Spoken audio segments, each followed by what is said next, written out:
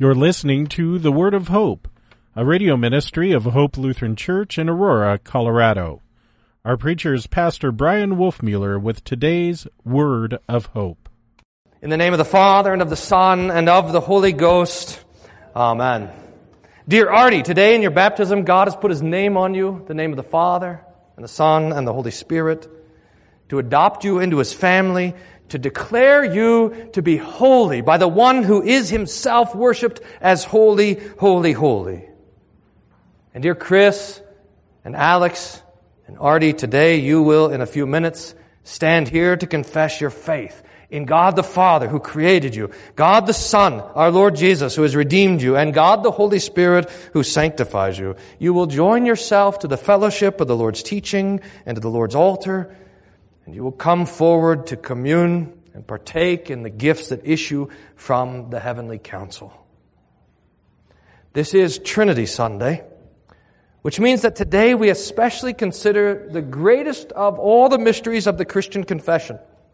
That God is one, that the Father is God, that the Son is God, that the Holy Spirit is God, and that the Father is not the Son. Neither is the Son the Spirit, neither is the Holy Spirit the Father, but there are three distinct persons in the unity of the Godhead. Now, this is indeed a great mystery. In fact, the greatest mystery in the universe. Which is why we don't say that we understand or we comprehend the doctrine of the Trinity, but rather we confess the Trinity.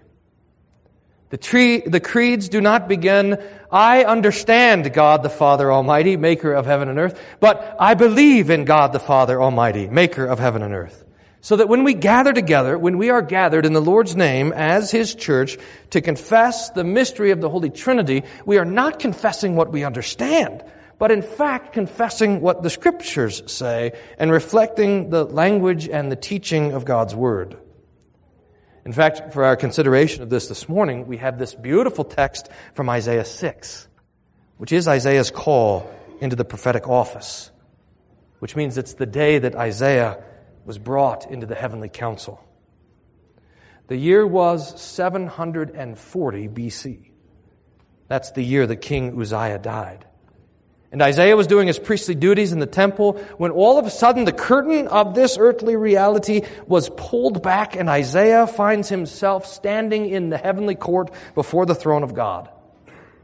Now, Pastor Flammy and I have been talking and teaching and preaching a lot about the heavenly council and the heavenly court. And a number of you have asked about this because I think this language, the heavenly council, sounds strange to our ears.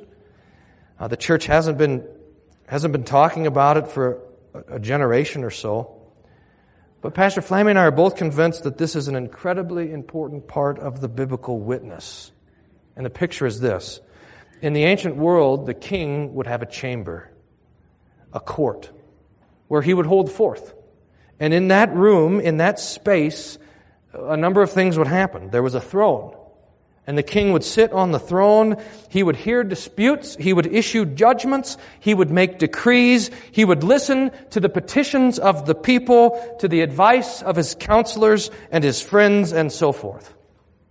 Now, the picture of heaven that the Scripture gives us is something like this. There is a throne where the Lord sits, and there is a crowd around this throne. Now, this is the first thing I think that needs adjusting in our imagination. At least it does in mine. For years, as I imagine heaven or the throne of God, it was a kind of empty place or a lonely place. God was there, but God alone was there. But in the Scriptures, God is never alone. Heaven is always pictured as a crowded place. There is, first of all, Father, Son, and Holy Spirit. The heavenly council, in its most basic form, most basic level, is simply the conversation between God the Father, God the Son, and God the Holy Spirit, the three persons of the Trinity. And then around God are the angels. First, the four living creatures, which show up in a number of places in heaven. Remember, they have the 6 wings covered with eyes, and they have the 4 heads of an ox and a man and an eagle and a lion. And they are around the throne of God, always singing His praises. Holy, holy, holy is the Lord of hosts. And then around them, angels. Not just one or two, but thousands. In fact, thousands of thousands. That's millions or something. It's a lot. Myriads, we say. Surrounded by angels. And then there's people there. The saints that have gone before us. And there is smoke filling the place. And there's singing. This is the council chamber of the Holy Trinity. And it is a loud and very busy and active place. There are, according to the Scriptures, a number of things happening there in the heavenly council. We'll consider three. First, and perhaps most important, judgment is being made. Now, at first, this sounds like a frightful sort of thing, because we normally think of judgment as condemnation, and indeed we should. That's what we deserve. I mean, imagine if the Lord in His court is hearing the evidence of your case, your life, your sins, your failures, and He's going to make a judgment about that? I mean, we should be pronounced guilty. We should be condemned. But look, in the heavenly council, you have an advocate who stands before the throne of God, Jesus Christ, the righteous one. And He is there presenting evidence, not of your sin, but of His death. Not of your failure, but of His life, of His blood. And God the Father hears that, sees that evidence, looks at the case, and He declares you to be not guilty, acquitted. The heavenly council is making judgments, and the judgment about you is that you are righteous and you are holy.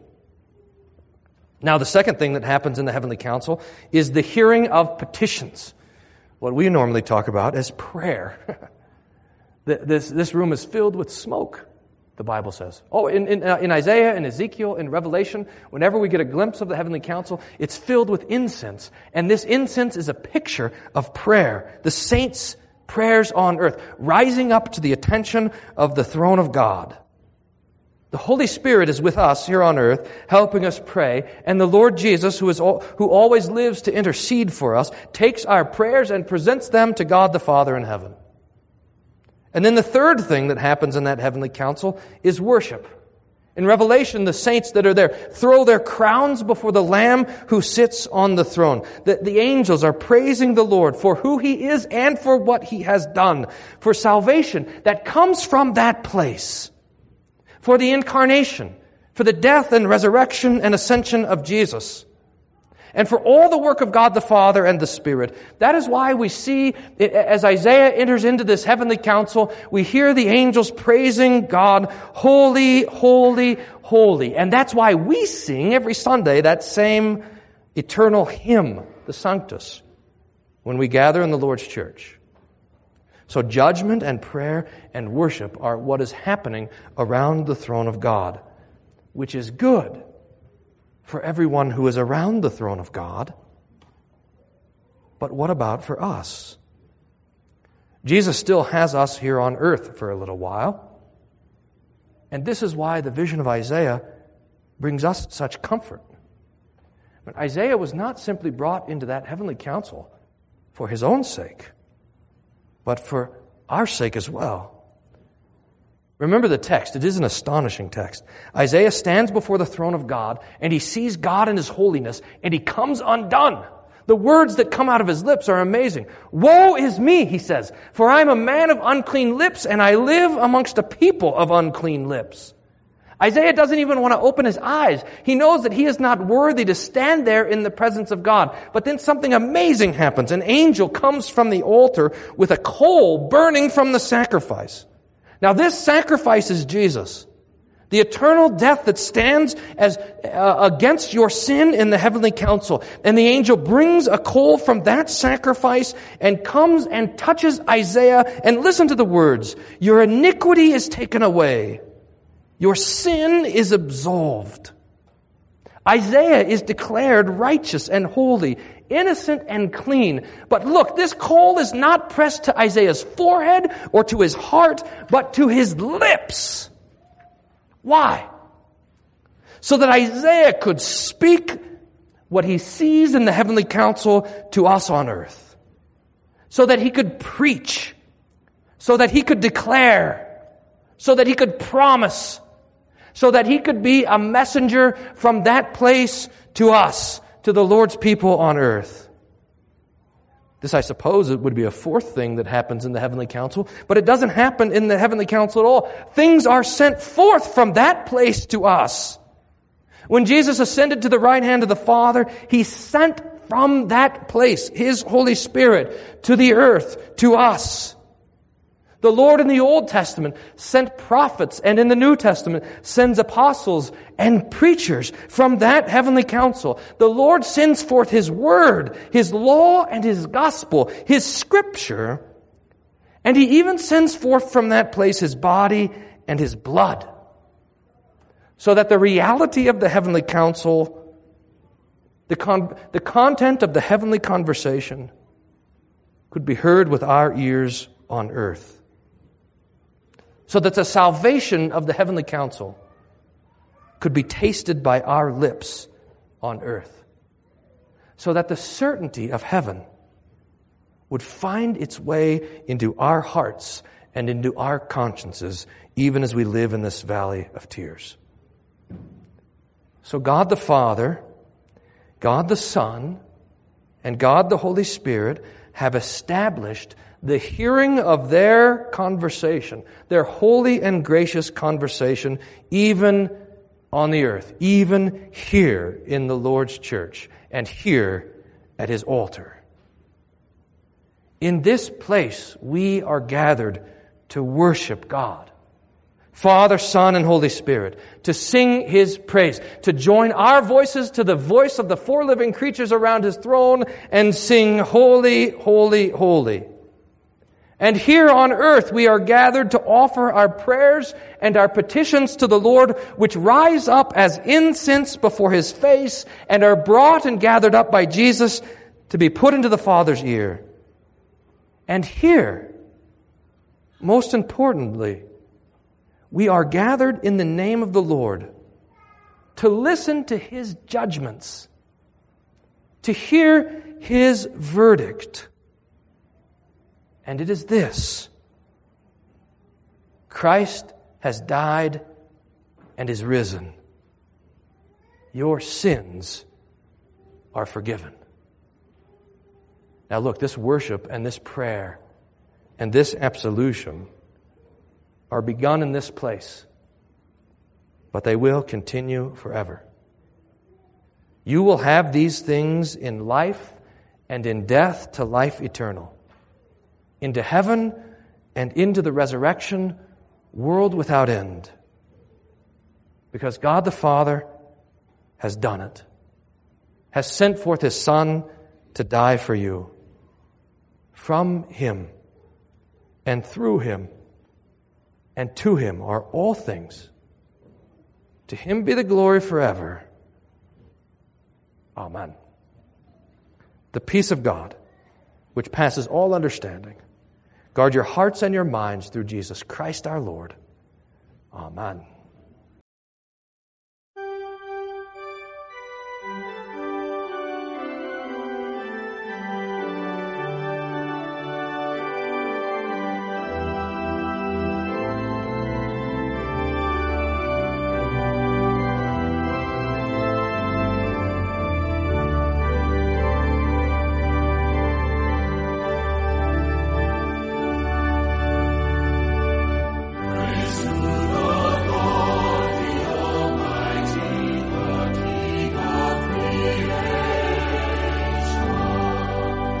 We hope you were blessed by today's Word of Hope. Hope Lutheran Church is located at 1345 Macon Street in Aurora, Colorado. Their weekly schedule is as follows: Sunday morning worship at 9:15, adult Bible class and youth Sunday school at 10:45 a.m. On Tuesday mornings there is a Matin service at 8:30 a.m. with a Bible class to follow at 9:30 a.m.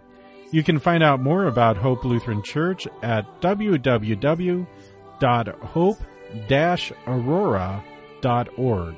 That's www.hope-aurora.org. Until next time, may the Lord bless you and keep you in his grace.